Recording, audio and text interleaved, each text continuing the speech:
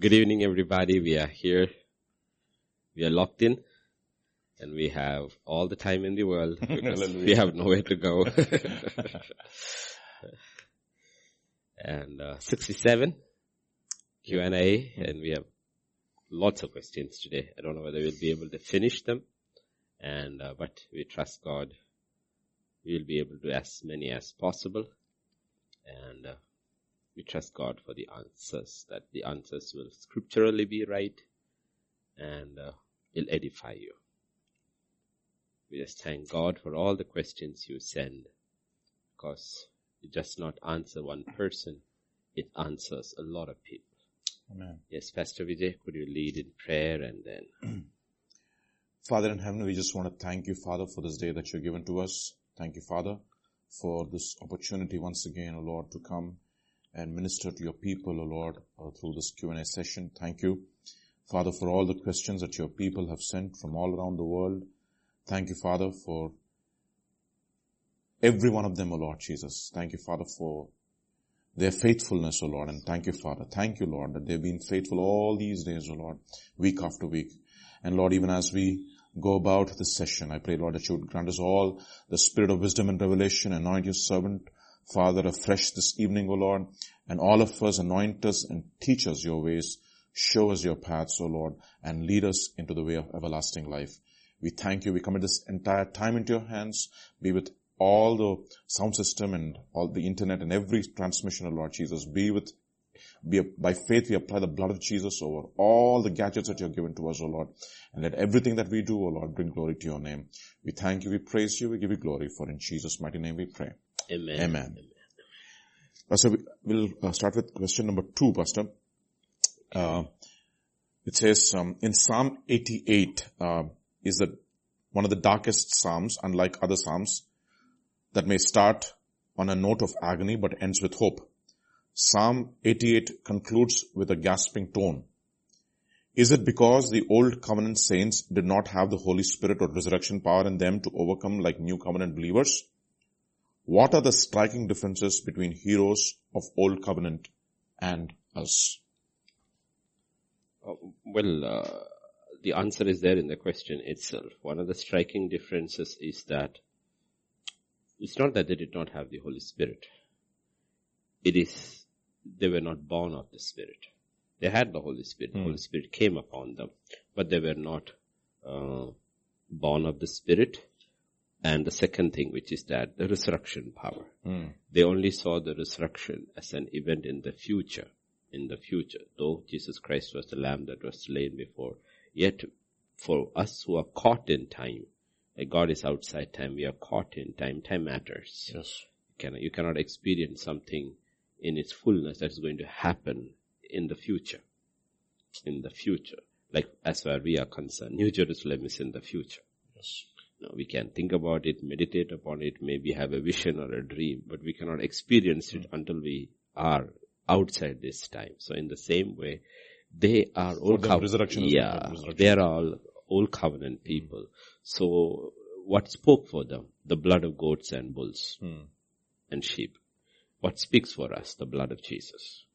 Okay, so though we know spiritually, positionally, Jesus died before the foundation of this world. If you look at our time in which we live, okay, that we are earthbound people, what happens is that they didn't understand the cross. That's why no old covenant saint ever understood the cross. They couldn't explain Isaiah 53 at all. They saw, but what did they understand? Yes. Like even when we read the book of Revelation and we talk about Revelation 21 and 22, what do we understand?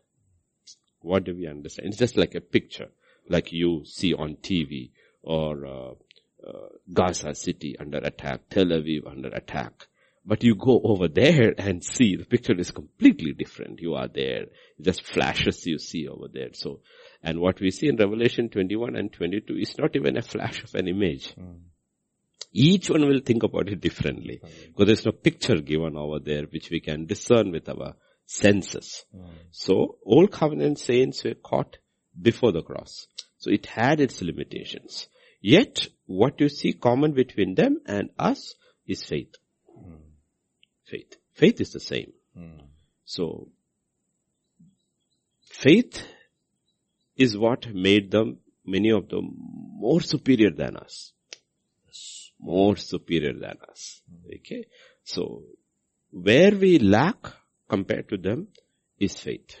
But the difference is that also when you look at the difference of the old covenant and the new covenant, like we look, wow, I want to do stuff like Moses and Elijah and all. But remember, all the acts of the great leaders in Israel's history is connected with a physical land. They were given a land, they had to possess the land, they had to keep the land. So those acts were connected with that.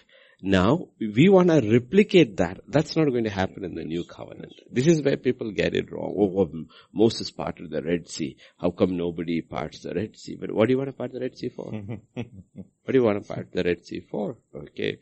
Joshua killed. You really want to kill in the new covenant? We don't want to kill anybody in the new covenant. We want to save people. So there's a complete paradigm shift over there. Yes. Complete shift. And that's where we have to get this thing. Yet if you look at the new covenant, what new covenant believers do and can do, they were not able to do. They couldn't cast out tongues. Demons, yes. They never spoke in tongues. Okay, never spoke in tongues. And very few prophets could heal the sick, but here it is given to anybody who believes. So you will see the new covenant changes completely. So we have to learn the lessons from the Old Testament and don't want to replicate them. You don't want the sun to stand still and all that. No, people will lose their salary and their jobs and all. No, we don't want those things happening because time has to move on. Joshua is fighting a battle. No, I want to do like this. Stop. No, what for? What do you want to stop the sun for? And as such, we have enough trouble with the climate. We don't want more creative this thing. So we have to look at those pictures, Imagine when Joshua stopped the sun and the moon, we have no record of what people around the world were going through, what is happening with nobody's. But God did it for a man. Okay, because He did it for this nation. So we have to be very careful. But primarily the difference is that the simple, most I quote example of the difference is the last of the greats of the Old Testament is John the Baptist.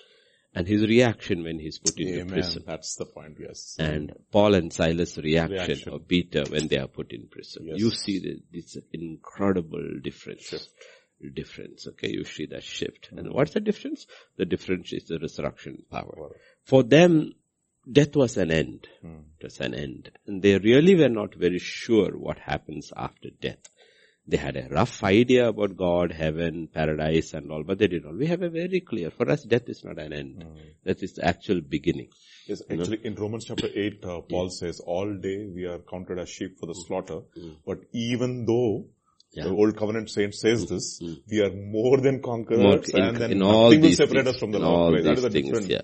They didn't know that. They had the limitation. So when the Spirit of God spoke to them a lot of stuff, when He spoke through them, like we were looking in the morning message, the veil was over their face. They could not understand, but they were speaking for our sake. Yes. That's why we understand the Old Testament in so many ways better than them. Better than them. For them it's just history, but for them it is something of spiritual lessons you are learning. Like in the morning, a simple guy like Stephen, I was thinking about it, the exposition of Exodus chapter 3, it was given to a simple guy called Stanley. He was able to see the Spirit. In the Spirit and such what He is able to see, which they did not understand. Exactly. They couldn't understand all those stuff was happening. So, it is the letter, but we have both the letter and the Spirit. They had only the letter. Amen. Okay, Pastor, so there's so many questions on tongues, Pastor. Okay. So, I think we should, if you can put question number 4 onwards, okay? So there are 4, 5, and 4. 4 is 4. Yeah. I have a following query about the gift of tongues. Okay. How could praying in tongues? This is from JTC Ranchi, okay. How could praying in tongues be for self-edification when Scripture says that the spiritual gifts are for the edification of the church and not self? Sammy, can you just put that question number 4, please, online? Here as well. It's coming up. Okay, then. And the following question is, how can praying in tongues be a private prayer language if the gift of tongues is a sign to unbelievers? According to 1 Corinthians chapter 14 verse 22. And also another question, the Bible makes it clear that not everyone possesses the gift of tongues. how could tongues be a gift for self-edification if not every believer can possess it? Do we not all need to be edified? Okay. First, this is based on if you go to the question where you're asking, if you're asking, from 1 Corinthians 12:7. Yeah, 12:7. Okay. There you are talking about, nothing is coming on the screen. I cannot see it, Yeah. But the manifestation of the Spirit is given to each one for the profit of all. This is the general, 12, 13 and 14, actually 14, 13 also talks about tongues, 14. But there is, the whole context you are talking about here is ministry. Okay? Its context is talking about ministry. The manifestation of the Spirit is given to each one for the profit of all. That's the big picture. It is to profit everybody. You have to look at the big picture. And from there we'll go into details, okay? If you go to chapter 12 and verse 11, it says, as the Spirit wills. Okay? We can put 11 and 12, okay? One and the same Spirit works all these things, distributing to each one individually as He wills. You can desire, but He gives it to you. Okay? For as the body is one, has many, but okay, that's fine. Okay, that's fine. In 1 Corinthians 14, when it comes to 1 Corinthians 14, it's basically talking about the church as a context. Okay, church as a context. In the church as a context, it is talking about not the personal use, it is talking about the public use. Talking about the public use. So if you wanna, if the rhetorical question, that sister asks is that, if it is for the profit of all, be self-edification when scripture says the spiritual gifts are the edification of the church and not self. Let me ask you this question. I am ill and I have the gift of healing. Should I lay hands upon myself and pray or not? Yes. Okay, no, I cannot do that because I'm edifying myself. I should be only edifying others. No, it doesn't work that way. If I edify myself, I edify others. Okay? I am able to edify others. So self-edification does not mean you are not. Actually, all the people who minister are the ones who edified themselves. If they don't edify themselves, how can they edify others? Like if I do not know myself first, how can I give it to others? I cannot give something to somebody which I do not have. I need to have first before I can give it to somebody else. So it is not contradicting each other. But here, when it is talking about public use, if you come to verse 14, okay, 1 Corinthians, chapter 14, verse 22. You have to understand the difference between a public use and a private use. Chapter 14 and verse 14. Verse 14 okay. Also. For if I pray in a tongue, my spirit prays, but my understanding is unfruitful. Now who's talking about that? This is Paul talking about. Now, all speaking is not praying, but all praying is speaking. You getting the picture? Now we are talking about speaking in tongues. We are talking about praying in tongues.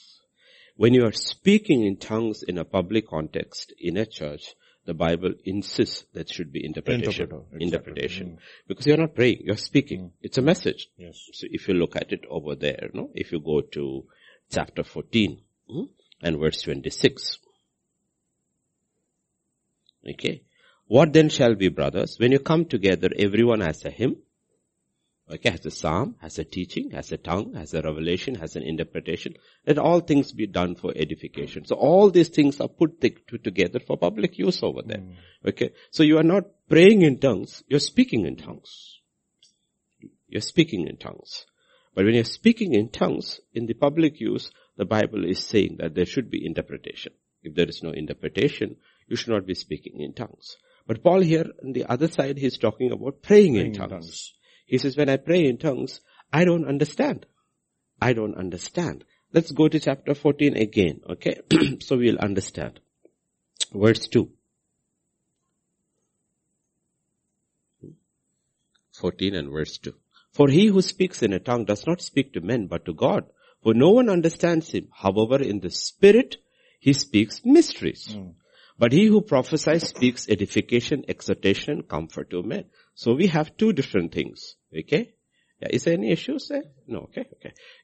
You see, we have a dual life. Okay? Which is part of the whole. One is love God with all your heart, all your mind, with all your strength.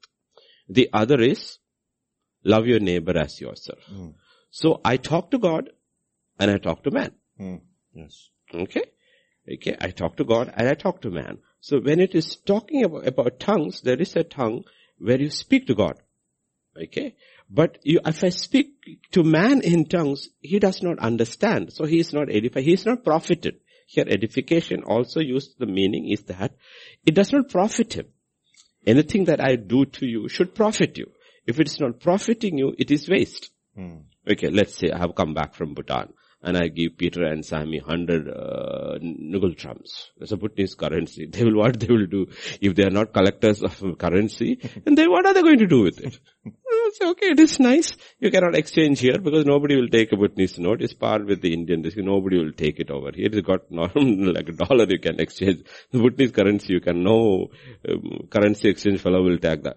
So what is that useful? It is not useful. So they will say, you know what, Pastor, how much this is worth? I will say 100 rupees. Pastor, why don't you keep this and give us 100 rupees?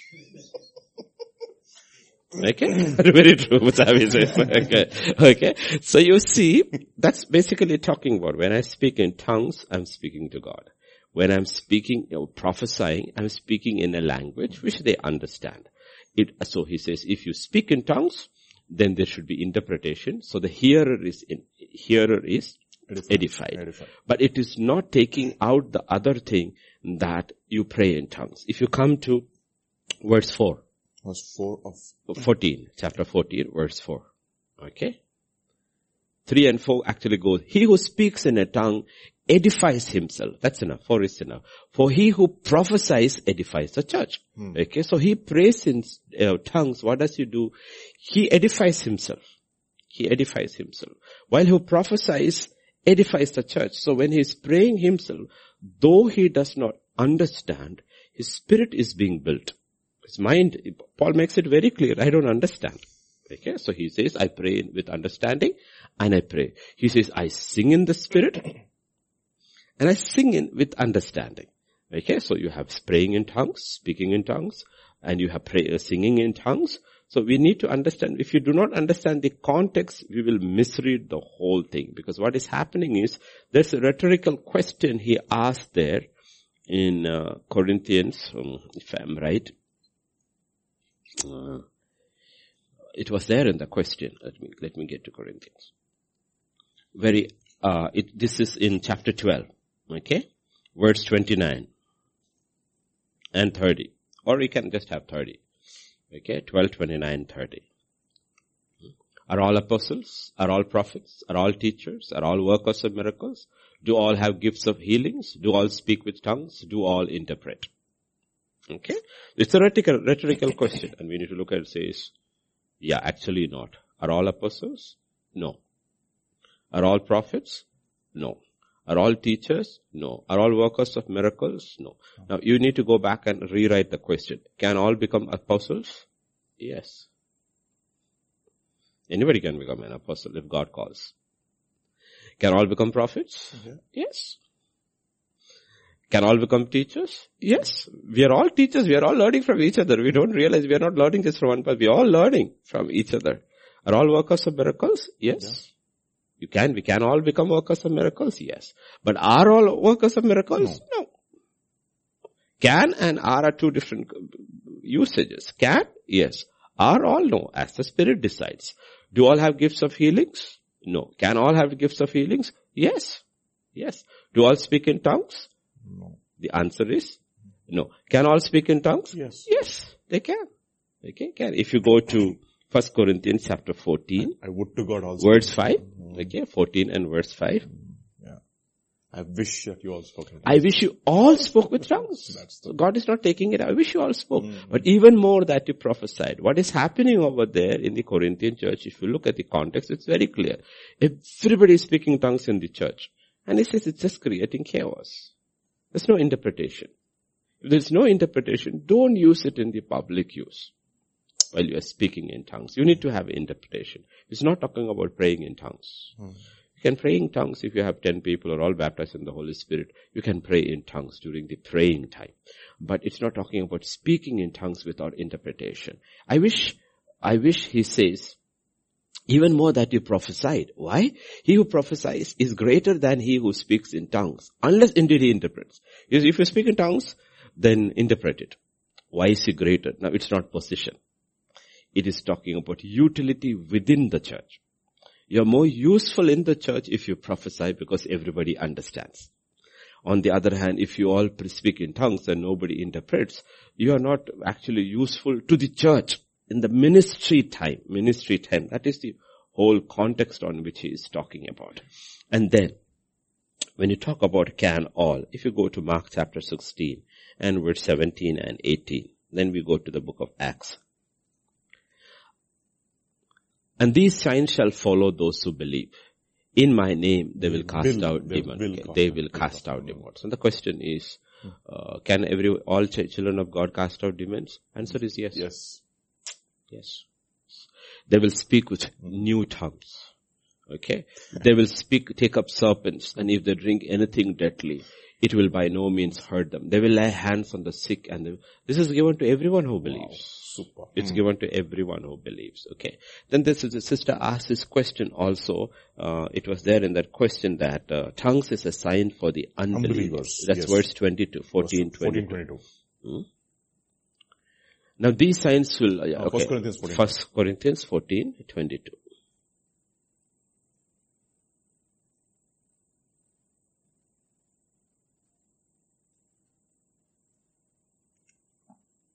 Okay. Therefore tongues are a sign not for those who believe, but to unbelievers. But prophesy is not for unbelievers, but those who believe. I'll simply explain it. Tongues are a sign for whom? Unbelievers. Now, to understand the context of it, go to chapter 13 and verse 1. Then we have to come back to the previous. Though I speak with the tongues of men and of angels. So there are two kinds of tongues here. What is that? Tongues of men and tongues of angels. So there are tongues of angels and there are tongues of men. Now we go back to verse 22. 14:22.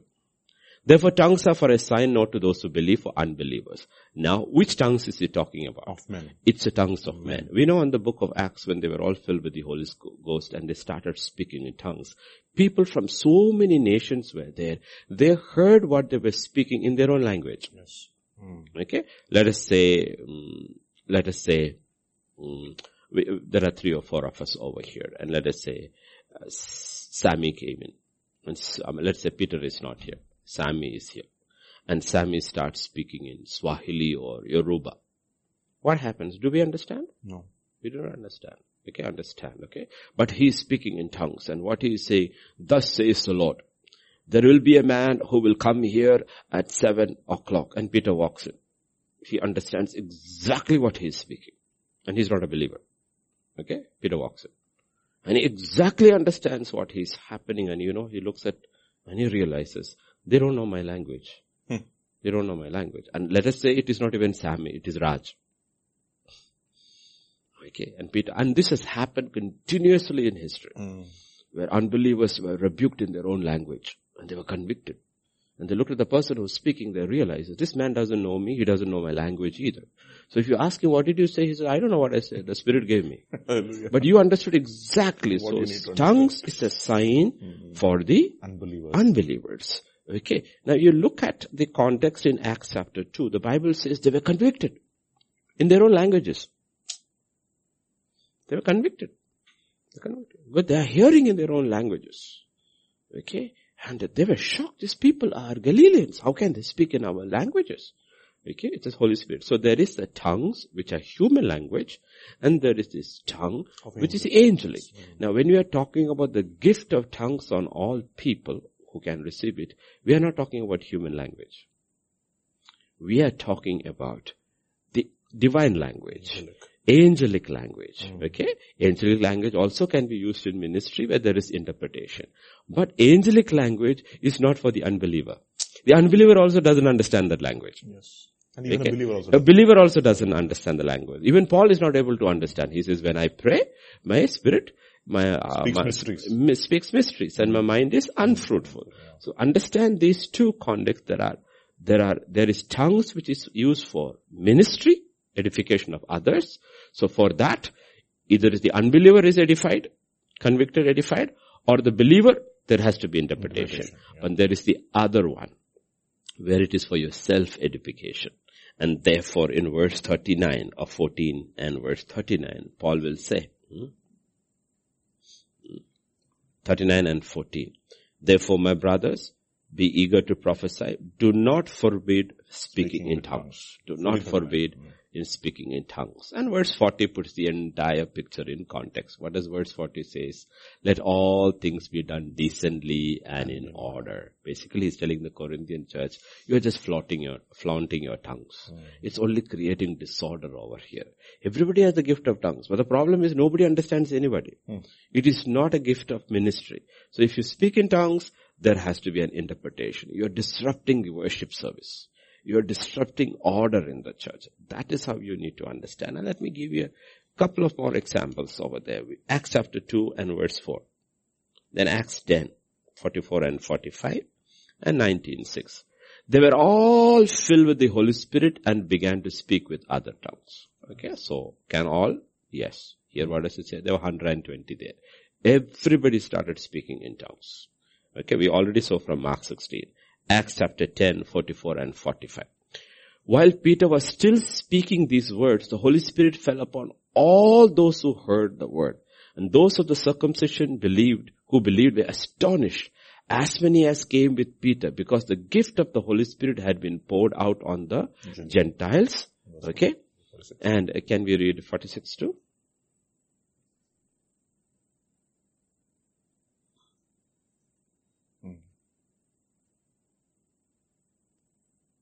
For they heard them speak with tongues and magnify God.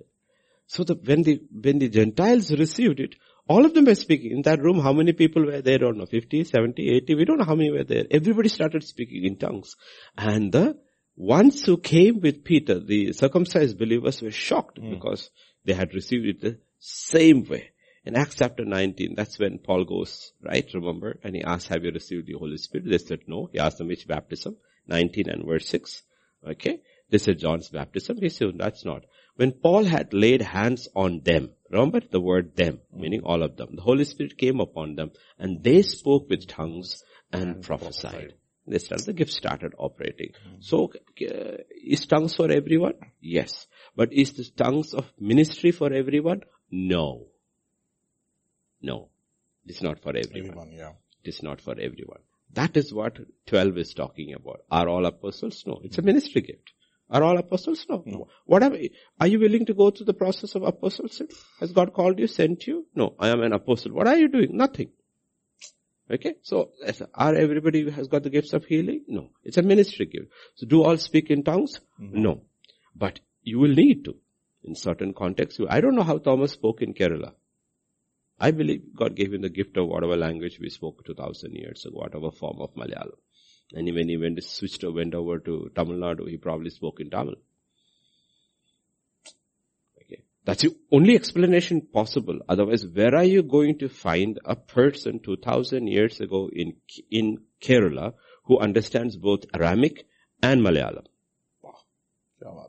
Where is that going to come from? Today, of course, you have Bible college, multiculturalism, they teach you all kind of things, language. If you're going to that, like my nephew speaks French fluently, he sings, he preaches in French. He wants to one day probably minister in France. Okay? He's a Mallu guy, but he has learned French. Okay? But that's not happening 2000 years ago. See, what has happened is, this is our issue, major issue. What happens is, we have substituted the Holy Spirit with Bible colleges. Bible college is good. Not denying it is good. But the problem is we are slowly limiting the hand of God. Limiting the hand of God. Okay, language is good. So what happens is, let us say, we will not go to a place which God sends us because we feel we are not equipped. God tells Pastor Vijay, go to Bolivia. He will say no. I can't go. I don't speak Spanish. What am I going to do there? Nobody speaks English over there. He will not go. Why? Because he will not be willing to rely on the Holy Spirit who says, you go there, you open your mouth, I'll speak through you. That's how the apostle went to the ends of the earth. How did they go to China 2,000 years ago? No, how did they go to China 2,000 years ago? Okay, but that is where the calling is so clear. You have heard from the Lord, you have obeyed, you have been sent out, and all this. Does God use the other format? Of course He uses the other format, because it is His will that no one should perish. So God will use any means to save people. To save people. Okay, so that is the context in which you understand. Yes, Pastor Vidya. But I think in the last days, it's inevitable that you need to have this because it's going to be so. Now we have apps. You can speak in English. You'll translate in the language they want to hear. We have now replaced the Holy Spirit with an app also. Technology. But I'm not saying any of these things are in per se wrong, as long as the Spirit of God is in control. Ultimately, the Spirit of God can work through an app too. Okay, that's the whole thing. Holy Spirit should be in control. But there is a praying in tongues. And the praying in tongues is for your personal edification. He who prays speaks mysteries to God and he edifies himself. I think it's inevitable in the last days that you need to have. You have to have. Otherwise you are not going to survive. People pray in tongues for hours together. What do you think Paul was doing in the prison? Pastor, next question we'll look at. Can you describe for me the functions and responsibilities of the Old Testament watchmen? How do they symbolize watching, intercession? Okay. Watchmen. Okay, briefly we'll look at it. Because these are huge subjects. Isaiah 56 verse 10 and 12. 10 to 12. Isaiah 56 verses 10 to 12.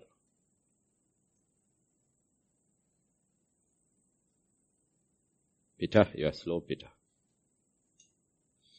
His watchmen are blind. They are all ignorant. They are all dumb dogs. They cannot bark, sleeping, lying down, loving to slumber. Okay. Yes, they are greedy dogs which have never enough. They are shepherds who cannot understand. They all look to their own way, everyone for his own gain, from his own territory. Okay, come, one says, I'll bring wine. We'll fill ourselves with intoxicating drink. Tomorrow will be as today and much more abundant. Okay, now if you look at it, it's talking about shepherds as watchmen. Okay, we are not talking about the literal watchmen of the Old Testament days where they stood at the watchtowers and looking for enemy to come. So this is a spiritual application. Who are the watchmen? Primarily, those who shepherd the church. Go to verse 10. What is the issue with the watchmen there? His watchmen are blind. They have no spiritual discernment. First thing, they are blind. Second, they are ignorant. They do not have the knowledge of God. Okay, two things. What does watchmen need? What does watchmen need? No, they need discernment and they need the knowledge of God. Otherwise, like here it is talking about intercession. If you do not have discernment, you do not know what to pray for. You may pray against the will of God. So I constantly keep telling from the pulpit. All these things are happening. Okay? And Lord, God says, wait a minute. Aren't these signs which are connected with the second coming? Yes, Lord. What do you pray every day? Thy kingdom come. Can my kingdom come without these signs? If you pray away all the signs, then how will he come? How will we come? So we have to be very, very balanced in how we pray. We pray for healing. We pray for people to be strong, to stand there over that. But ultimately we are praying what is that? Through all this, will people turn back to God? Because this is a sign. This is a sign. Turn back to God, whether He heals you or not. Turn. It is the salvation of your soul that is more important than the healing of your body. You can be perfectly healthy and you come through COVID without even a hair falling off your head and go to hell in a hand basket. And what's the whole point? And Jesus makes it very clear. What's the whole point? Okay. So when we are talking about intercession or we are talking about watchmen need two things. One, they need discernment and they need the knowledge of God. And Moses was a watchman. Scripture says God showed him his ways. The people were ignorant. Even his entire second rung of leadership were ignorant and blind. They were fighting him all the time instead of cooperating with him. You know why? Because they were blind.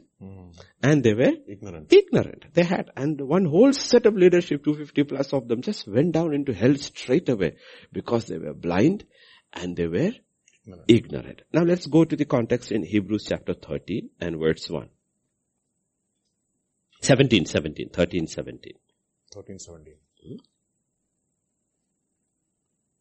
Obey those who rule over you and be submissive, for they watch out for your souls. Okay? Obey those. It's talking about the shepherds. Okay? Your pastor, whichever church you are in, your pastor. He says obey them. But what is the pastor supposed to do? He's supposed to watch over your soul. Not watch over your bodies. That you can take care of yourself. And you should be taking care of yourself. Okay? Pastor's job is to take care of your soul. And how does he take care of your soul? From the pulpit. That is why the Bible says those who are in the ministry of teaching the word in the church are worthy of double the honor. Because he's actually feeding your soul. Now, when you're talking, let us put in the context of the body. In the context of the body, there are many things we do to the body to take care of it. It's just not feeding. It's feeding. It's cleansing. And when you fall ill, it is rectification for the disease that has come in. So many things which we do for the body.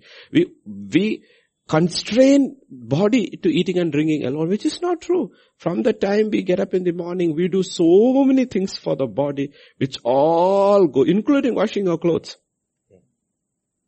Washing your clothes, right? Why we have all these pictures in the Old Testament, sanctification, wash your clothes? It was for us.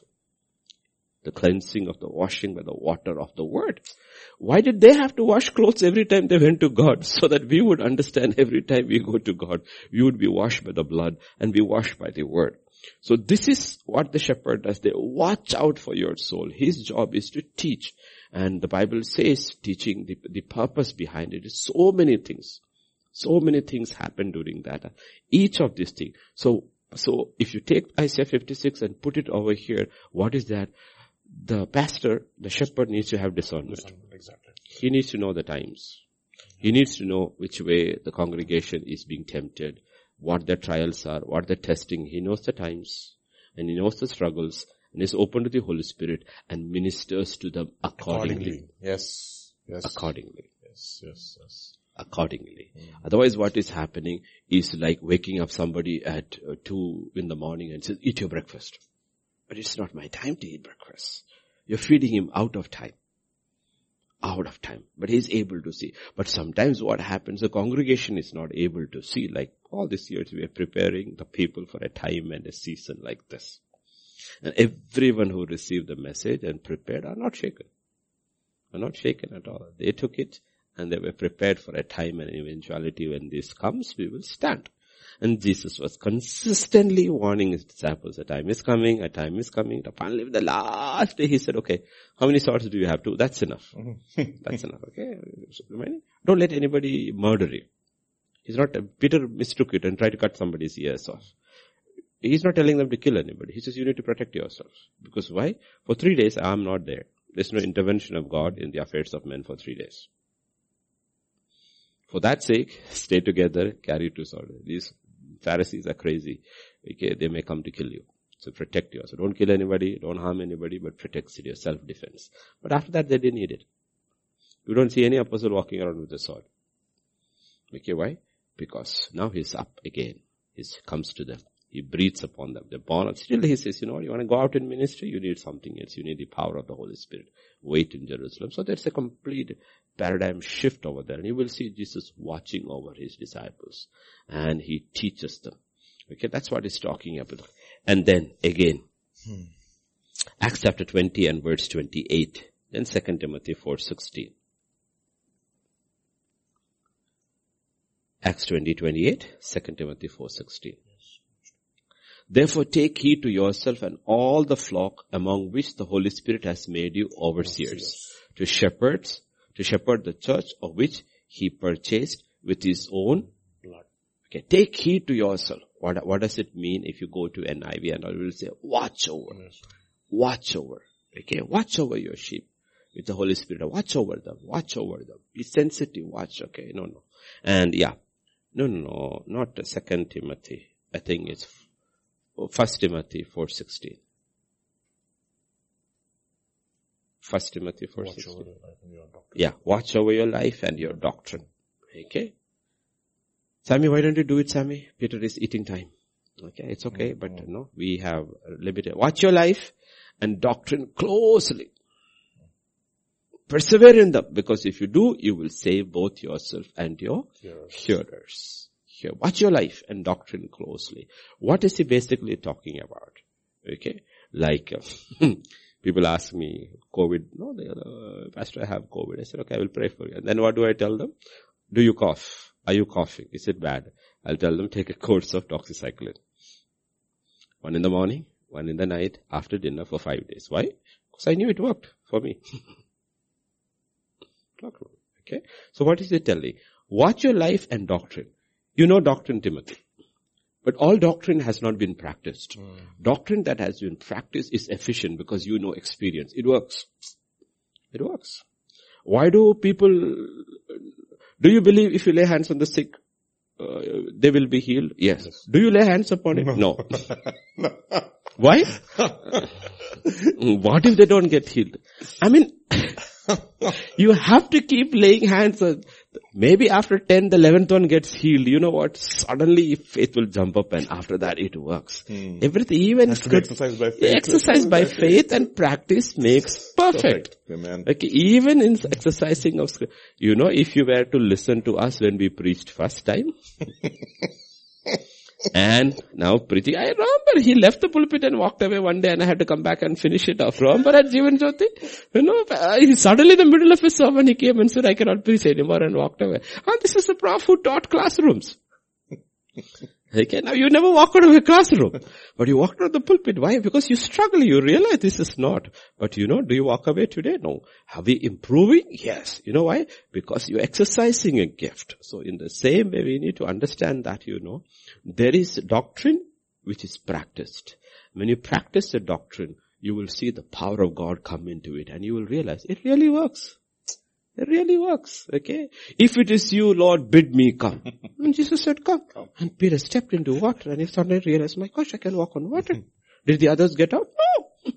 All 11 sat there comfort. They refused to get out. One man walked on water. Did they see Jesus walk on water? Yes. Did they see Peter walk on water? Yes. Did they get out in the water? No. And if you ask them later, why didn't you walk? We will say, we saw Peter sink. They will never say, we saw Peter walk. They will say, we saw Peter sink. That's why we did not walk. So if you ask people, why don't you lay hands upon the sick? Because we saw many people being prayed over, they did not get healed. So it's fake. No, they won't say it is fake, so I don't want to lose face. Make excuses. But that's not the way it's done. You do it. You do it. Okay, you consistently do it. Okay, yes. So that is, yeah. Even when you're speaking in tongues, when you first time when I spoke in tongues, you told it's already there. You just have to open your mouth and speak. But then speak it. That's it. And it was by faith you exercise it. It's already there. The funny thing is that lots of people have already, but they won't speak. Exactly. There are a lot of people. They won't speak. They won't speak. And Acts chapter 2 is very good. Just let us go over there and then go to the next one. I wish people would just exercise it by faith. Even when my tongues increases, it is by faith. Amen. Verse 4. Acts 2 verse 4.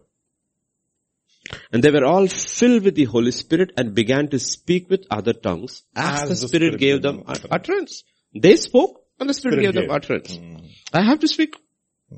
Well, as the Spirit gave utterance, I speak. No, I speak. And utterance is from the Holy Spirit. Don't doubt. Just open your mouth and start speaking it out. Lord, fill me with the Holy Spirit, Lord. And when the prayer is taking place and we're going to be filled with it. That's how people at the other ends of the world in yesterday and all got filled, because while we are praying, I said, be filled with the Holy Spirit. That is the answer. And children started speaking in tongues. They opened their mouth and started speaking in tongues. Now you can't call it fake. I am here, they are there. Okay. This happened in Australia. Okay. You know, it's as simple as that. Open your mouth. But the problem is that why do children speak so fast? Is because they don't doubt. Simple. Older people, because they know so many languages and they have a degree in languages, they start thinking, I don't make any. Paul, at the end of his life, he says, I speak in tongues and I don't understand. And where are you going to speak in tongues and understand? Your understanding is coming in the middle of everything. That is why faith is not connected with understanding. You don't understand how. You don't understand. I mean, till today, I don't understand how Moses parted the Red Sea. We know God's nostrils and east wind and this thing and all. Understand? Okay. Or, okay, there was no wind at all. Elijah took his mantle and struck and the waters divided. Do we understand that? Natural mind, science, all the things. Do you understand how that happens? No. But did it happen? Yes. So that is why by faith we just operate by faith. And suddenly it comes. It happens. Whether it's in speaking in tongues or healing or anything, you do it by faith. And the first 10 people may not receive it. And the 11th one receives it. Or the first people you lay hands do not speak in tongues. The 6th one does it. So you don't go by what you see. You still keep doing it because you do it by faith. You do it by faith. Okay? The Bible says Jesus could not heal in his own town. Jesus stopped healing people. Oh, I went to Nazareth. Nobody got healed. You know, my healing does not work. No, he didn't. He continued healing. He went to Capernaum and he continued healing over there. Okay, that's how you do it. Everything is operated by... The miracle is as much as responsible as the people. Person also. And also... Yeah, but sometimes God can overrule all that. Overrule all that. But that's a supernatural gift. Yeah. So even in that Corinthians 12, when you're talking about, there's a gift of faith. And there is a faith that is common to everybody. Okay? The gift of faith. There is a gift of faith that is given to do extraordinary things. So when you look at certain people doing extraordinary things, you'll say, oh Lord, he does it. I also want to do that. You cannot do that unless you have that gift of faith. In the same way, there is this tongues which is common to everybody, has a prayer language, and there is a gift of tongues which is given for ministry, which can be a human language. So we have to differentiate this. Yes, Pastor Vijay. Pastor, we'll look at question number 7. It says, what does it mean to capture a thought to the obedience of Christ? It's 7 and 8 together. Yeah. What does it mean to capture a thought to the obedience of Christ? I hear your wife pray that. Is that self-discipline? In other words, what thoughts in my life need to be taken captive? For instance, in my profession, I know the client is lying. I also know the prosecution is lying. How do you discipline yourself to think like Christ? I want to punch them in the face and walk out of the courtroom. Okay. These are two different contexts over here, but let's try to put it together. We go to the portion in Corinthians 10. 2 Corinthians 10. 2 Corinthians 10. 4, 5 is basically talking about. 3, let's go from 3 onwards, okay? 3, 4, 5. For though we walk in the flesh, we do not war according to the flesh. For I will give you the answer to the last line here. You want to punch them in the face and walk out? We do not do that. Because though we walk in the flesh, we do not react. Let us say war has a react. We do not react according to the flesh. Reacting according to the flesh is we are living in the flesh in this body, but we do not react like in the flesh. What is that? We don't punch anybody because then the whole purpose is lost, because then we are not led by the Spirit, we are led by the flesh. Verse 4. For the weapons of warfare are not carnal, but mighty in God for pulling down strongholds. Verse 5. Casting down arguments and every high thing that exalts itself against the knowledge of God, bringing every thought into the captivity to the obedience of Christ. Ultimately, the sum total of a person is his thought life, is his mind. His mind. Because how you think is who you are. Amen. It's not what you think. It's not what you think. It's how you think. You can think many things, but that doesn't mean you believe in it. No? What you think is like, I can think about communism without being a communist. I can think about socialism without being a socialist. I can think about feminism without being a feminist. I can think about humanism without being a humanist. But how I think, if I think like a socialist, that's what I am. Yeah. Ultimately, that is how my decisions are made. And my arguments are made according to how I think. So here the Bible is talking about arguments and high things that exalts itself against the knowledge of God. Meaning, how does God think? How does God think? God also thinks. If God doesn't think, then he's not God. He's not a person. Okay, God also thinks. My thoughts. Okay, my thoughts towards you. So God thinks. Okay, so the question is, once we are born again, the entire process of the teaching of the Word of God, the ministry of the Holy Spirit, everything is to think like God. Like you go through, like you're talking about, why do we always go to Luke 21 and say, men's heart will fail of fear, but you lift up your heads? What is God telling? What would I do if I was in your place during a pandemic? A worldwide pandemic. What would God do? What would God do? What would Christ do? That is why one of the reasons God sent Christ in the flesh is so that we have a pattern. We have a pattern, a human pattern, who in the flesh walked among us and yet did not sin. Because sin begins in the mind. Sin begins in the mind. Okay, sin begins in the mind. So to sin first, it has to be in your mind.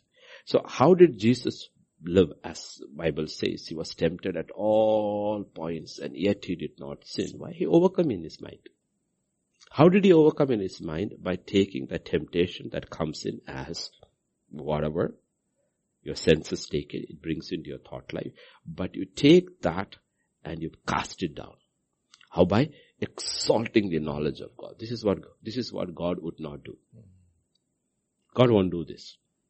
And how did he know that? Because he says, I look at God, I look at my Father, I look at how he does things. I listen to my Father and I speak the same things. So here is somebody who has an intimate knowledge of the Father. Of the knowledge of the Father. And that is what has been given to us. We've been given the Word of God, we've been given teachers, and above all we have been given the Holy Spirit. So Holy Spirit is our guide. So when we are going through a situation, we ask the Lord, what should I do? And the Holy Spirit says, this is what you have to do. But let us say the Holy Spirit is not able to tell us what to do because we do not have the knowledge of the Word of God. Even if He says you have to do this, we start doubting, but I don't think that is the Holy Spirit. Why? Because I don't have the knowledge of the Word. Knowledge of the Word. Like when Pastor Eric preaches, some of the words he says, I don't understand. Though I know Hindi, I don't know all the Hindi he knows. Okay? So, what did he say? What did he mean? I'm not able to understand. Okay? Why do we meditate upon the Word of God? So that we can understand what the Holy Spirit says. The problem is the Holy Spirit speaks, but it is like a foreign language to many people because they do not know their scripture. Now, I'm not talking about just memorizing scripture. I'm talking about knowing scripture. Because like I always say, there's a Bible and there's a person. You can know the Bible without knowing the person. You can know the person without knowing the whole Bible. Without knowing the whole Bible. You can know the person. And that's why I said these three things are there in this triangle. The Word of God, the person of God, and then there is the Holy Spirit. Okay? You realize, the Word of God is there, but Christ didn't. But the Pharisees could quote the scripture left, right, and center. Okay? But you look at them and then you look at Christ and you realize that no. Nobody went and said about any Pharisee, you must be God, or you must be the Son of God. Nobody said that. But about Jesus, even the centurion said, you know what?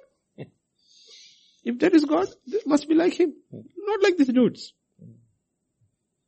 Okay. So when you're talking about taking captivity, it is only possible. There are only two ways you can do it. One, you need to know the Word of God. Second, we need to be surrendered to this. Why I say surrendered to the Holy Spirit? Because it doesn't overrule our will.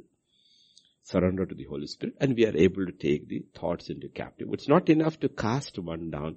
We have to raise another up. Yes. Because nature abhors a vacuum. Our mind will never remain empty. It cannot remain empty. Something will take place. If I cast one idea down, it has to replace with another idea, because immediately another idea. I say, I do not believe in socialism, then humanism will come in.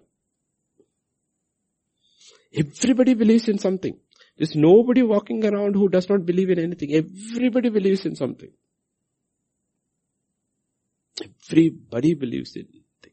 Okay? That is what is happening in India. Is an eye-opener for the religion called Hinduism. Because people are dying left, right and center, and you know what? You cannot get away with karma. Cannot get away with. Otherwise it's, people will die. This is karma. But it's your father who died. Is it karma? No. It's your child who died. Is it karma? You want to accept karma?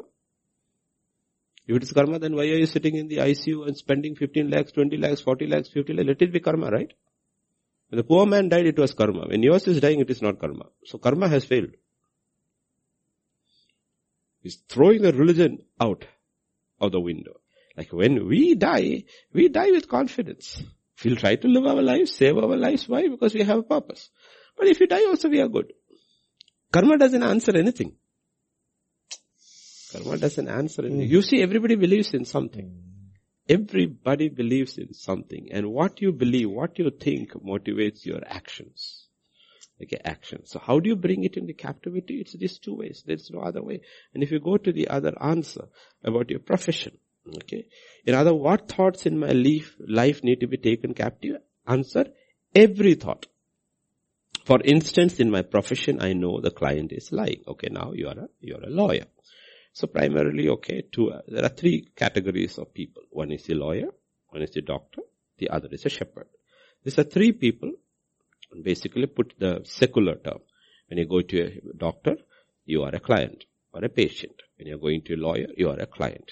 When you're going to a shepherd, you are a sheep or a client. Let's use the word client for all three. You don't lie to your lawyer. You don't lie to your doctor. And you don't lie to your shepherd. You don't lie to your shepherd. Amen. Thank God the anointing that was there upon Peter is not there upon the shepherds today. Otherwise you would die. Finished. Okay. You don't lie to these two people. Oh Lord. So my thing is that if you are a lawyer and your client comes, prospective client comes and says, this is my situation, and you know he is lying, you tell him straight up, I'm not taking your case. I'm not taking your case. That's ultimately how you become a righteous advocate. Exactly, righteousness. You become a righteous advocate. I'm not taking your case. Okay, I'll straight up tell me the truth. Did you do it or did you not do it? I did it. Then what I will say is that if you want me to plead your case, you have to plead guilty. And I will fight to see you get the lessest sentence possible under the law. Otherwise, I'm not taking your case. Do you agree? No. I want a lawyer who will plead, I am not guilty. Go find a lawyer. Wow. You know what happened? Your profession may fail, but you will be successful in heaven. Side of God. Amen. Amen. Amen. Amen. Okay. The Bible says, I write to you children that you do not sin. But if you sin, remember you have an advocate in heaven. But that about that advocate is written in the previous chapter. If you confess, he is faithful. He is faithful. Okay? So if I don't confess, is he unfaithful? No. He's very faithful to the fact that if you don't confess, I will see you receive the penalty. He's always faithful. He never becomes unfaithful. He's always faithful. Okay? Meaning if you're guilty and you don't confess, you will get the penalty. He's faithful. But if you confess you are guilty, I will plead your case. Why? And I will proclaim you not guilty. Why? Because I took your punishment. I took your punishment. That's how it works. That's how it works. So he says he's faithful and he is just to forgive your sins.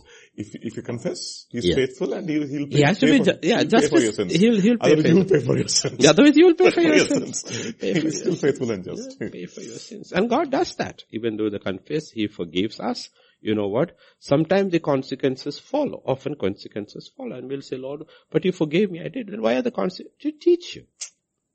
Teach you. Okay? A child, let us say 10-year-old, 11-year-old child steals money from his father's pocket. And he's caught, he confesses, yes, I took, I'm so sorry and all that, okay, you know. But you still spank him. Wow. Or you say you're grounded for a month. Or if in the American context, you will say you get no pocket money for a month. But he confessed, right? So why do you spank him? Because he has to learn the lesson. To learn the lesson. That sin has consequences. Yeah, he has to learn the lesson that you don't repeat it. Okay, you learn the lesson. This is it. It's not that you're not forgiven. It's a father trying to impress a lesson in strong ways that you don't forget this lesson. Otherwise, if you are not spanked and said, okay, you forgive, you know what happens? Often we are not helping the children. He says, you know what, I can still, all I have to do is shed a few tears and I'll be forgiven next time. Okay?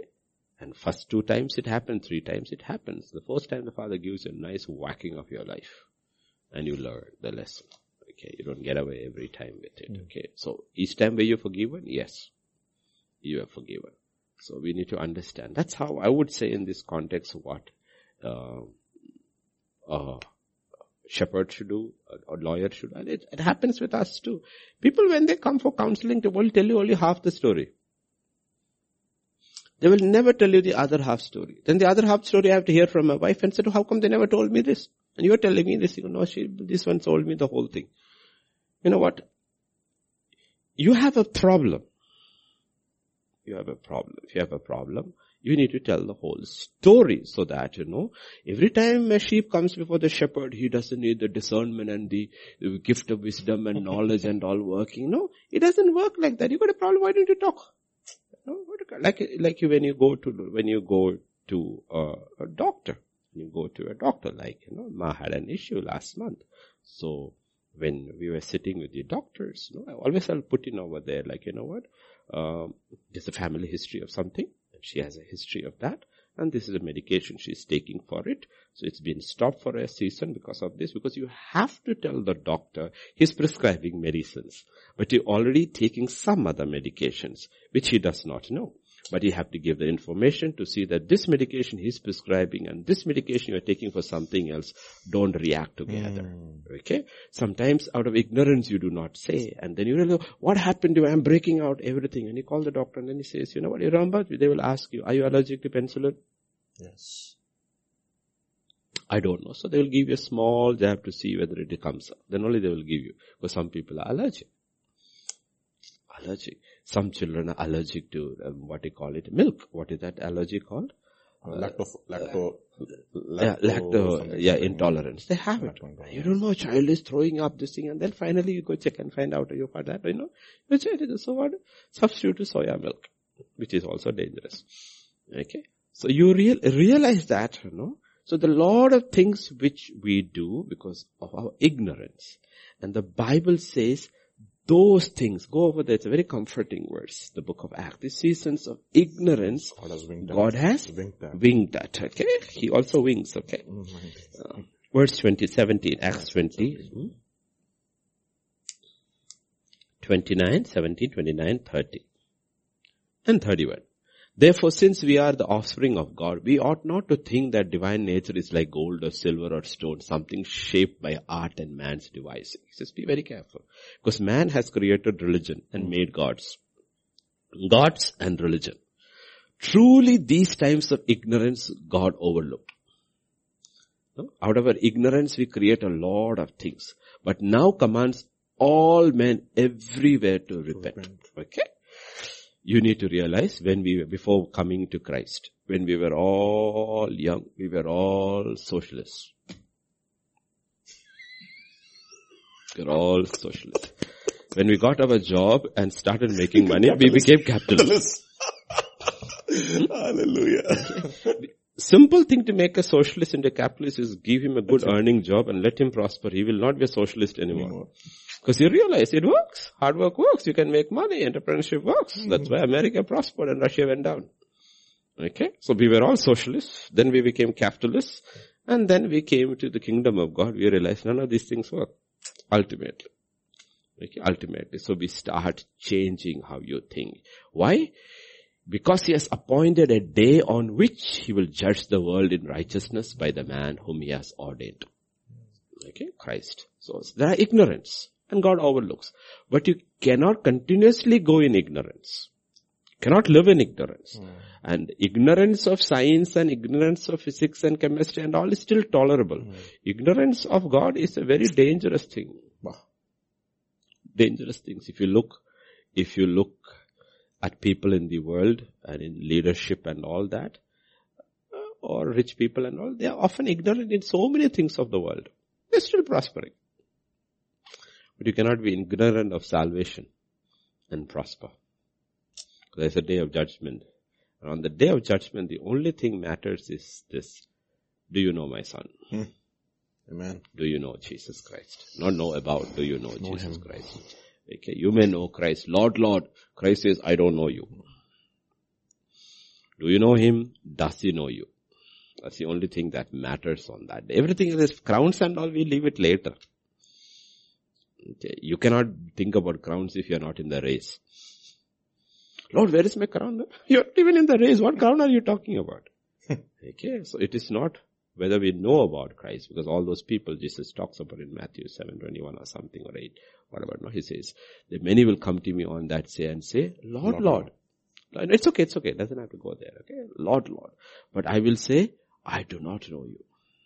I do not know you. Yes, Pastor Vijay. Pastor, next questions are related to intercession and prayer. It's question number 9. It says, what kinds of spiritual fruit come from our laboring and wrestling for the salvation of others through prayer? That is question number 9. Question number 9. Okay. Now we will go to Galatians to find the fruit of the Spirit, and then we will answer. Hyderabad is good only. Hyderabad is. It's going to rain it. Or it's be the wind from Kerala reaching here. 5:22. 5:22, Peter. And 22:23.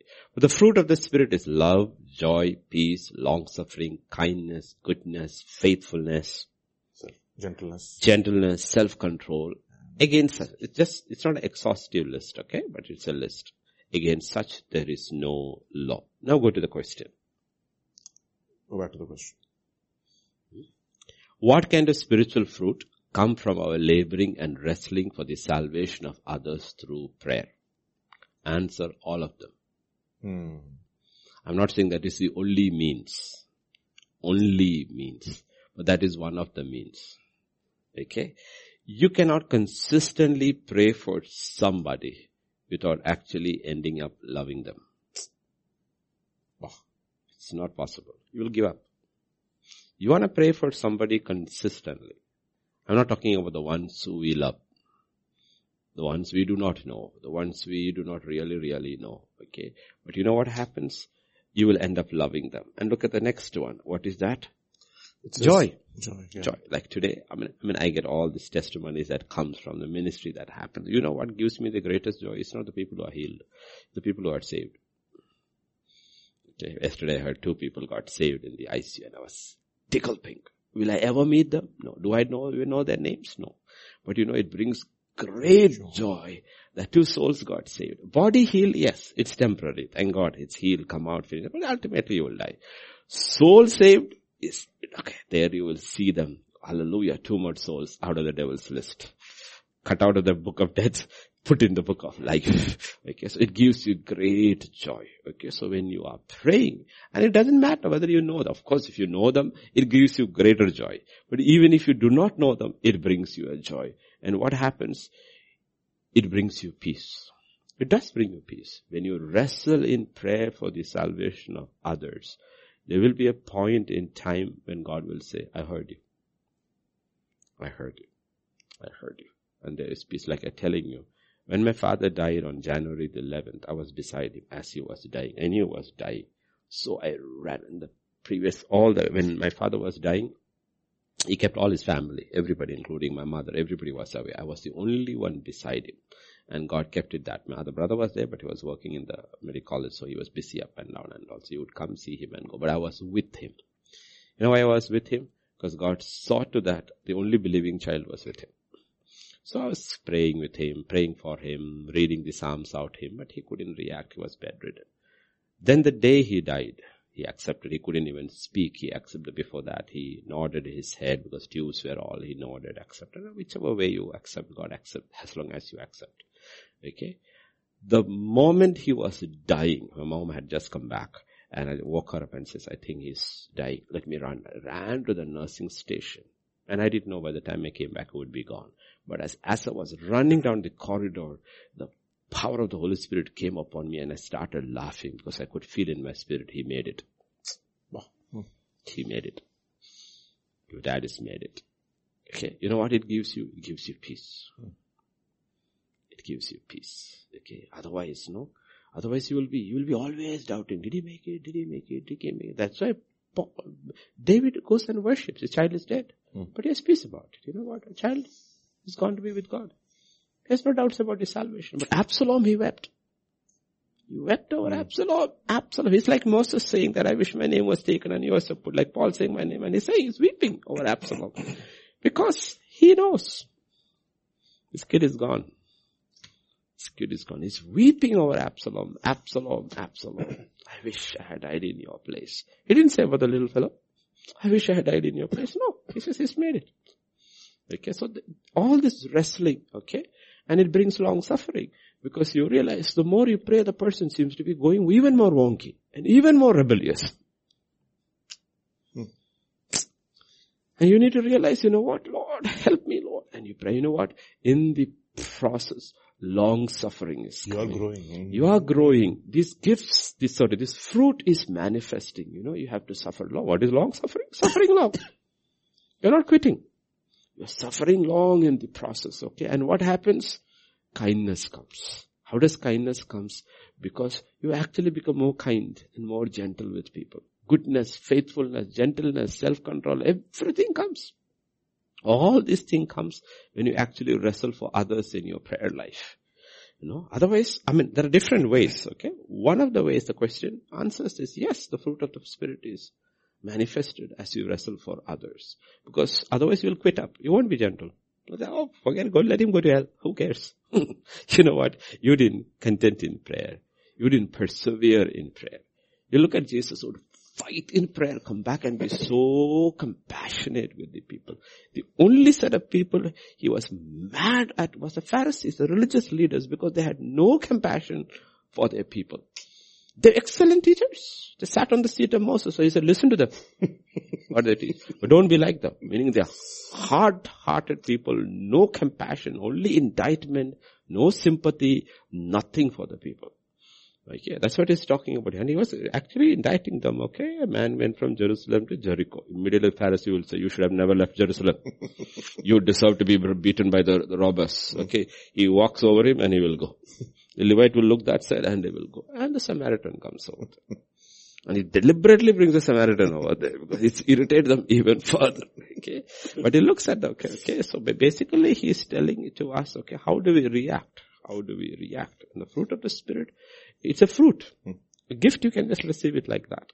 But fruit doesn't, its conditions have to be met for it to come, appear, to grow and reach its fullness. Conditions have to be met. And one of the conditions is wrestling in prayer for others. No, actually the more and more and more and more and more we pray for people who have, most of the people we are praying for, let me tell you, we will never see in our lifetime. But you know what? I will get more and more compassionate. Actually, when I see pictures, we weep over them. You look at pictures of people, babies sitting there and struggling for breath. People say, when you see a picture, your heart breaks even more. But if you have never prayed for anybody, you look at the picture, you'll go and say, go back to watch Netflix or whatever Netflix. It doesn't bother you at all. Doesn't bother you at all. That's the thing we need to realize. The more you pray, the more compassionate you become. Compassionate. It depends upon your prayer. You don't pray like the Pharisee. I am not like him. Look at me. I'm too good. I'm not like him. No, that's why his prayer life was the reason why he had no compassion. You look at his prayer, you will realize why he has no compassion for anybody because he's a self-righteous pig. Okay, no compassion for anybody at all. And that's why we have to look. These things cause us to become like Christ. Yes. I remember Nabil Qureshi and David Wood. Yeah. He struggled with Nabil for 4.5 years, arguing about the gospel. And the more he talked to him, the more he became a Qatar Muslim. And he used to go and pray more. But in his testimony, he says, I was struggling deep down inside with all these questions, but I put a poker face to David. Yeah. I didn't want to know that I was getting defeated by the argument that he was showing. And other people used to come and tell David, why are you wasting your time with this guy? And he persevered, and until now we know that fruit comes through. We don't give up on anybody. So somebody said Nineveh needed Jonah, but actually Jonah needed Nineveh. He didn't change. An open-ended question about that man, but he changed out. It's the only only book in the Bible which ends up with the question. Oh boy. No answer. Okay, yes. Pastor, it's question related to salvation and intercession. This is question number 10. Can we choose to accept God's heartache over certain people and events, or does the Lord lay it upon us regardless? Both are there. Both are there. Okay? Both are there. God can lay it upon you. You can, like, let us say, Peter Sam is sitting over here. Technically speaking, they should be having a burden for Nigeria. That's where they are from. And India. They have lived here so many years, so they know Indians. And they are from their hometown. So it's a natural burden. Paul has a burden for the Jews. Because it's a Jew. Burden for the Jews. Okay. I have a burden for Catholics because I come from that. I know the blindness of Catholics because I was a blind Catholic once. Okay. So I can speak to them. Okay. I understand. I don't understand Islam so much, the Muslims, though I minister to them so much because I was never among Muslims, practicing Muslims. But I understand Hindus very well. I understand Buddhists very well. Because I was always among Hindus and Buddhists. So I understand them very well. How their mind works. What are their struggles? Okay. Muslims I understand because I understand the Old Testament. The Old Testament is the law. And Sharia is primarily the law. Okay. So you understand how the Muslim mind works because you understand how the law works. And why are they so big on the law? And you will see how Judaism failed. Islam also will ultimately fail. Judaism was a religion which was only connected with Israel and they used the sword against Israel. Punishment was for the Jew. Judaism was never a proselytizing religion. Yes. They didn't want anybody saved. Just stay away from us, leave us alone. They didn't want anybody saved. Exclusive club they became. Islam on the other hand is Judaism on steroids. Okay? That is too much. Okay? They will go to the ends of the earth. And you don't believe what we say if we have power over you. As long as we are weak, we won't do anything. If we have power over you, we will finish you off. We will see that you don't.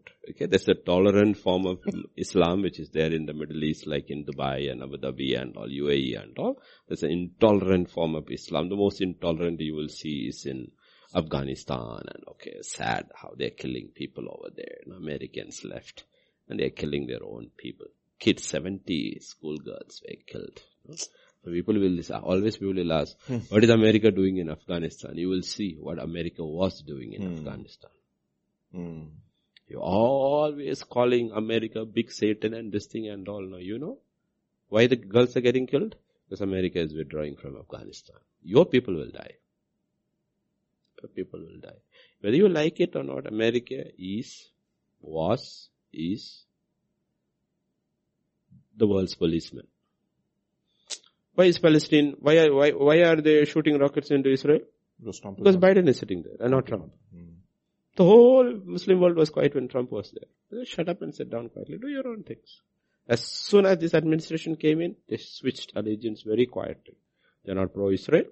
They're pro-Palestine. They try to put a picture, but they're pro-Palestine. They're giving money to Palestine. You see, you need to understand the real story about Palestine. There was never a state called Palestine. Yes. Second, Palestine had a small number of people. 3, the Arab world can actually absorb all the Palestinians if they want and make them all millionaires. But you need to know that if you go to the Arab world, nobody likes the Palestinians. They don't want them there. That's the truth. They don't want the Palestinians there. Because they have been, unlike other Muslim nations, the Palestinian children as they are growing and they're grown and they have been brought up on a daily diet of hatred and murder. Right from childhood. You don't want that people because you can turn that against the other people. This thing. So they don't want Palestinians anyway. They don't like Palestinians. And it's not the Palestinians, it is their leadership. Hamas is a terrorist organization. It is a terrorist organization. And you cannot negotiate with terrorists. You cannot negotiate with terrorists. You know? So you need to understand how these things happen. But you know what? There is policy, there is politicians, there is but we love the people. We love the people. We have to pray for the people. Ultimately, the leadership makes these stupid mistakes and the people suffer. Ignorant children suffer. The children are suffering. The children in Palestine are suffering. Because of Israel? No. Not because of Israel. Because of their policies. Because of their policies. You go back in history and see when Israel came back, the Zionists came back. What was there? Nothing. Just a desert land. Barren desert land. Nothing was there. And they're fighting over the Temple Mount. Let me ask you a simple rhetorical question. Third holiest place. For what? Where is Jerusalem mentioned in your Quran? Nowhere. Okay, where is Jerusalem mentioned in your Quran? What you're talking about Temple Mount? What is it got to do with Islam? Really, honestly, if you look into what is got to do with Islam? Nothing. It is Mecca and Medina. So you created a myth, he ascended from there on a horse and all that, and you wanted this thing and you're fighting over it. But actually, who does it belong to? Whose history is it connected with us? We don't need Jerusalem. Jerusalem is not my capital. Jerusalem is not where my temple is. It is the Jews. It is their eternal covenant with God.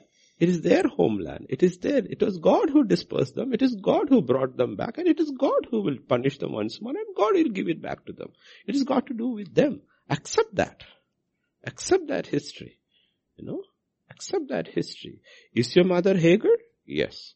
Is she from Egypt? Yes. Or is she from Jerusalem? She's from Egypt. Okay. So, like I said, the whole thing is because the spirit of rejection and hurt. But reconciliation is only through Christ. There is no reconciliation between the Jew and the Muslim world. Only Christ can reconcile it. That's why it took President Trump to bring the accord. And everything was settling down, things were, and it did not agree with the Antichrist plans at all. Muslim nations making peace with Israel, then how will he this thing, They manipulated the whole thing. A new administration has come in and the whole world is in a crisis now. Everywhere it is only crisis. So we need to understand. But God will give you a heartache. He will put burden on us. And you have to pray according to your burden. Because what happens when you have a burden for something, your prayer life becomes more effective and powerful and you can persevere in it. Why? Because you have a personal stake in it. Exactly. Personal stake in it. Otherwise it just becomes propaganda. Because I tell you, I was in that country. Missionaries will come. And say, no, we have come here. I said, come here for what? Come here for what? Oh no, we have a burden. I said, what burden do you have? Do you know these people? No. How did you find these people? On the map? On the map? I said, do you know how many people are in this country? How much? I said, 1 million.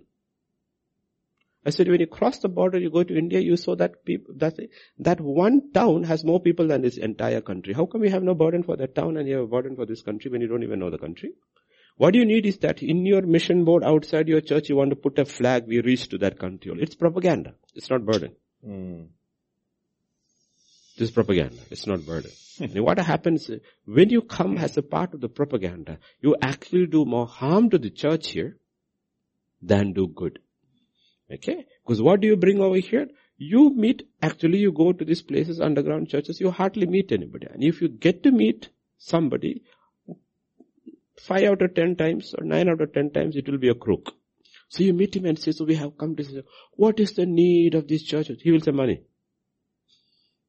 What will he say? Money. And what do you say? Oh, we can support you financially. Okay, we will support you financially. Gone. Your money is gone, he is also gone. That is basically what happens. What happens? And then what they will tell you? No, you cannot go anywhere. You cannot meet anywhere. It is restricted. So I will send you reports. And the question we have to ask is, whose report will you believe? This is basically what happens. Much of the ministry that happens is propaganda. It's propaganda. Okay? And it is this basically to show your congregation we are reaching out. But you don't have to show anybody. All you have to show is God. God put a burden into my heart. And you pray, you minister like, we don't want propaganda. We don't want to be known that way. We only want God to know. That's why we dislike this thing called camera. We don't want even to be seen. For whose sake? Not for their sake, our own sake, so that we are judging ourselves. Why am I doing this? Because cameras have a way of affecting people. The persons who are in front of the camera. It affects you. And you have to constantly fight yourself to see that it does not affect you, so that when we go back and we listen to a message, what do? We listen with headphones and we do not watch a YouTube. We put it on YouTube and we listen to the message because we don't want to see ourselves. We don't want to see ourselves. We just want to hear what we preached to see whether we made any error or not. We don't want to see ourselves because you know what? The mirror is a very deceiving object. It's a very deceiving object. There's only one true mirror in the world, which is called the Word of God. Every other mirror deceives you, takes your attention off real issues and starts focusing on yourself. Okay, and that. So when God will put a burden, and it can be your own burden, and even if it's your own burden, there's nothing wrong about it as long as you pray. There's nothing wrong. But usually God will, as you intercede, as you first learn to pray and you actually learn the discipline of prayer, what is this thing? God is able to put a burden on you. Don't expect Him to put a burden on you until you have learned to pray. It's simply like in the army. They don't send you on missions until they have taught you discipline and how to fight. They don't pick a random fellow from the street and says, go to Kashmir border. They don't do that. They train you, they discipline you, everything later. They will say, you are assigned to this sector. Now the burden is given to you because you have been trained and disciplined to do that. So people who don't pray at all will say, Lord, put a burden on me and I will pray. God says, first pray, then I'll put a burden on you. Amen. Actual, honest, brutal, cutting truth is that people don't have a burden. It's simply because they don't pray. They don't pray consistently. They don't pray. And the Lord's Prayer is just a format. Thy kingdom come. Thy will be done on earth as it is in heaven. Earth is a huge, huge, huge planet. And when you consistently pray, God will say, my will on this part of the earth with this group. The burden becomes yours. And God is able to put the burden on His children around the world. And no, we do not know. But the Spirit of God is praying. Actually, if He has enough surrendered vessels, the Spirit of God has people through whom He prays for every tribe, every nation, every language around the world. That's what He said. He looked at 120 people and said, wait in Jerusalem, or 500 plus actually. But He said, wait in Jerusalem, when you will receive the power, and you shall be my witnesses, Jerusalem, Judea, ends of the earth. This is enough. You will take it. I can send you. And it will multiply. It's like throwing, what He did in Jerusalem is like an ocean or a lake. He threw a stone. After some time, the ripples reach the ends of it. That's how He does it. Otherwise, if you don't pray, don't expect a burden. Give me a burden, I will pray. God says, no, you pray. You pray. And as you pray, and you're persistent, you learn how to pray. What happens? He starts putting. And the more you get disciplined, He will give you restless nights so that you pray. He will wake up you in the night to pray. He will do all kinds of stuff because He knows He can trust you. He can trust you. You have been disciplined in your prayer life. He can trust you. And for us preachers, we are disciplined in studying the Word of God because the Bible says, be ready to preach in season or off season. Any season. Any season. Okay, most of the time with God is that He's a person who plays off season. He doesn't play in IPL. Okay, He doesn't have seasons. Okay. Yes, Pastor Vijay? Pastor, one more question is there. Okay, yes, go ahead. How do we distinguish between, this is question number 11, how do we distinguish between what is God's burden for us to pray versus something that is our own personal burden? Or are they one and the same? They can be one and they can be different also. You see, when we talk about our own burden, personal burden, okay, I will tell you about personal burden. Like for me, personal burden. Your spouse, your children, your loved ones. That's a personal burden. Okay. Somebody else's children? Not God has to give. Okay. Has to give. How does God give? Is the question. How does God give? Usually. How does God give? How is the ministry usually birthed? Do you know how a ministry is birthed? Something terrible has to happen to you. So that you will feel, okay, that one is going through. I know what I went through. Now you have a burden. We don't want to go through. That's why he said, he took the bread, he blessed it, we take it back. Therefore we go into life with no burden. But when he breaks you in certain places. You know what? Where you are broken, you have a burden. Like I say, a mother has 3 children. And she's a praying mother. One of the children becomes a drug addict.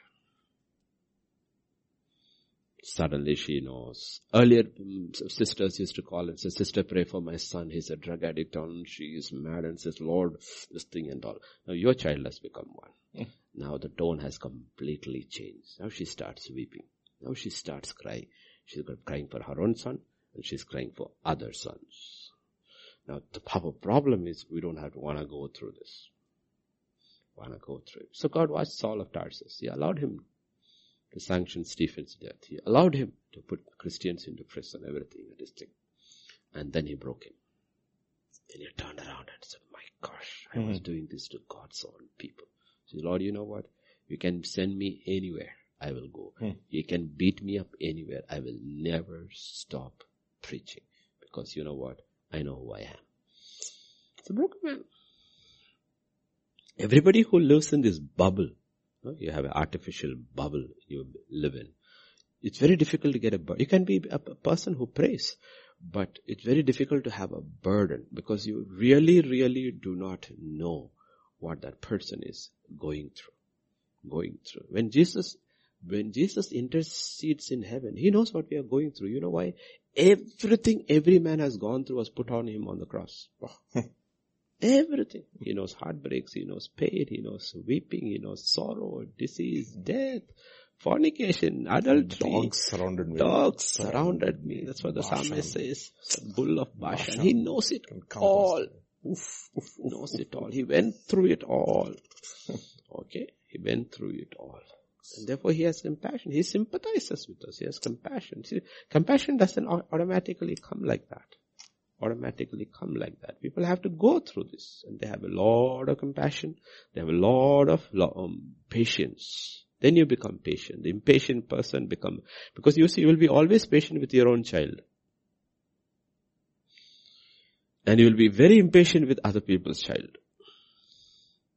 It's a natural thing. But we are not called to live in the natural plane. Okay, very patient. Because why? Because that's the way we learned. When we are growing up, we are very forgiving with ourselves. Easily forgive. We easily forgive everything and anything we did. But we are very judgmental with others. So we brought that into when we got married and had our own children. We easily forgive our children. And it's very hard on other people's children. God says, that's you. But that's not me. You look at God. God was very hard on his son and very gentle on other people's sons. He was very hard on his own son. And very easy on the devil's sons. Why? So that they would become his sons. Okay. So, personal burden will come. And it will become God's burden. And when they both come together, it is like putting the catalyst into a reaction. Boom. It starts. We need to ask. People are very scared to ask for burdens. People are investing in the stock market. They don't want to take risks at all. No? Actually, people invest in the stock market with more boldness than the people go to God and ask for a burden for somebody else. Because when the investor is investing in the stock market, he is looking at the big print which says this can go and he will give you a statistic, this has increased, he says, it just seems to be a good buy. But when the believer is talking about the burden, he doesn't look at the big print, he's only reading the mind. Okay, all the risks involved. He says, I don't want any burden. Only risk is there in it. That's what I was saying in the morning. You know what? People live in their caves. Ultimately, the cave becomes the grave. They went in there for safety. It becomes your prison. Ultimately, it becomes your grave. You know why? Because you don't want to come out and be a blessing. But you cannot be a blessing without being hurt. Fundamental part of life. You will be hurt. The greater blessing you want, even more you will be hurt. 2 pictures in the Bible, as we close, 3 pictures in the Bible. One is Joseph, one is Moses, one is Jesus, and Paul. 4 pictures are there. You want to be the greatest blessing on earth in your generation? You will be tormented and tortured like nobody, and you will be misunderstood by everybody. Your brothers, your father, your boss, everybody misunderstands you. Yet, they don't read your motives at all, your intentions at all. And Joseph has to go through hell. Moses has to go through hell. Jesus has to go through. Paul has to go through. But these are the 4 figures in the Bible. And that's how burdens come. And most people don't have a burden. Either they don't have a prayer life, or they don't go before God and be broken, or if God breaks them, they get angry and bitter. Like a oft-repeated example. In the book of Ruth, there are 3 widows. 3 widows. Naomi the widow, Orpha the widow, Ruth the widow. All 3 got the same news. One went back to the world. You never hear about her again. 2 came to Jerusalem. But one lady never heard from 10 years of brokenness. God broke her, but she was not broken. Circumstances did not break her. She became even more harder inside. She's very hard. She's a widow. She lost her husband. She lost her children. The other one is a widow. She lost her husband. She has no children. Okay. But Ruth is broken. And God is able to redeem her. And God is able to put His burden on Ruth. What is that? The seed of David would come through her. That's His burden. Naomi did not have that burden. So He couldn't redeem her. He redeemed Ruth. Yes, Pastor Vijay, we'll call it a die. Pastor, you can go on actually. We are here forever. Okay, but people will be tired. So it's interesting that all the people who actually built something which is worthwhile, I mean, when they came back from Babylon, everybody genuinely had a burden. It's impossible that they could. That's why God, He took the diaspora or the people of Israel through various conquests. He took tens and thousands, hundreds and thousands into Babylon. But only a few came back. Yes. They were the ones who had a burden for Jerusalem and God's name. It says that those spirits whom God stirred up, that those are the people. But for God to stir up your spirit, you also should be willing for God's spirit. Exactly. If I don't go to pray, God cannot stir my spirit. There are a lot of things which we can do and we should do. We don't do those things. And then we can't blame God. So it didn't matter that's why God puts those pictures of the Babylonian captivity. You could be Daniel. And you could be Daniel's 3 friends, reach the pinnacle of their career. You could be Esther, who becomes a queen. You could be Nehemiah, who is the cupbearer. So you have 6 people mentioned over there. Others are, of course, priests and Ezra and all. They are not high up in the Babylonian system. You need to understand, in the Babylonian system, we have 6 people. Daniel's 3 friends, Queen Esther, and Nehemiah. Okay, 6 people. They have reached the pinnacle. But they never forgot their burden. Never forgot their burden. They never forgot their burden. If they did not go back to Israel, their burden was all still for God's people. Pray. Exactly. And God's revelation. It was to pray. They couldn't go back. But those who could go back, took time off and went back, built and came back. The heart was there. Esther is never going to go back. She's in Babylon. But her heart is stirred by a person called Mordecai. This is the 7th one. That is Mordecai over there, whose heart is for God's people. So you will see, they never lost their burden. They never. But most of the others I don't believe they were unsuccessful in the world. No, they were very successful. They must have become businessmen and artisans and this thing and all. But they had no burden at all. So God never mentions them. And then when a chance is given for people to go back, one set of people went back. I mean, what are you going back to? Everybody wants a green card to America. Does anybody want a green card to India? Nobody wants a green card to India. From America I'm talking about. Does anybody want a US? No. The only ones who wants to come from US to India technically are the missionaries who have a burden, and the government of India will give them no visa. Though there is a clause called missionary visa, nobody will get it. They have a burden and they won't be given. So these were missionaries who were going back to a war, ravaged, poor, broken country. And they built it up. So that's how burden comes. Yes, Pastor Vijay, we shall pray. Yes, Pastor. It's close. Father, we just thank you. We just praise you. We just worship you, Lord. Thank you, Father. Thank you, Lord. Thank you. We just praise you. We just worship you. We glorify you, Lord. Thank you, Lord. Oh, Father, I pray even now, Lord, comfort for those who've lost dear ones. Healing for those who are struggling, Lord. Some people we heard today, surgery took place, the eyes were removed because of that black fungus of the lungs. They are stable. But Father, when they come out into the world, it will be completely different, Lord. They would have lost their vision. But I pray in that ICU, there would be a miracle, Lord, for all these dear ones. They would know you. Even if they lose their physical eyes, they would receive spiritual eyes, O Lord, that they will be able to see life as it truly is. Oh, Father, I speak two things. I pray for two things. I pray for salvation for the soul and healing for the body. And Father, comfort the family members who are grieving around this nation, Lord. Around the nation. We hear stories, Lord. The poor do not have firewood to cremate the bodies. 2,000 dead bodies fished off the river Ganges, Lord. Oh, that's just a rough estimate, Lord. They are dying. There's so much grief, Lord. India is looking like probably from outer space as a huge funeral pyre, Lord. And there's so much sorrow and hopelessness. Yet there is so much resistance from the administration to the gospel of hope. I pray, Lord, you will break that resistance, break that chain. And the church would wake up and pray and proclaim that these people sitting in the darkness would see that light. And this nation would have hope, Lord. Touch our land. Have mercy on your people, Lord. Help us not to be carried away with our petty things. Help us as people have asked that you would lay the burden of India upon us. A nation that is sliding so fast into hopelessness, Lord. Oh Lord, breathe over this nation. Breathe over this nation. And I commit all the ones from different nations who will be listening. Commit them also into thy hands. Heal them.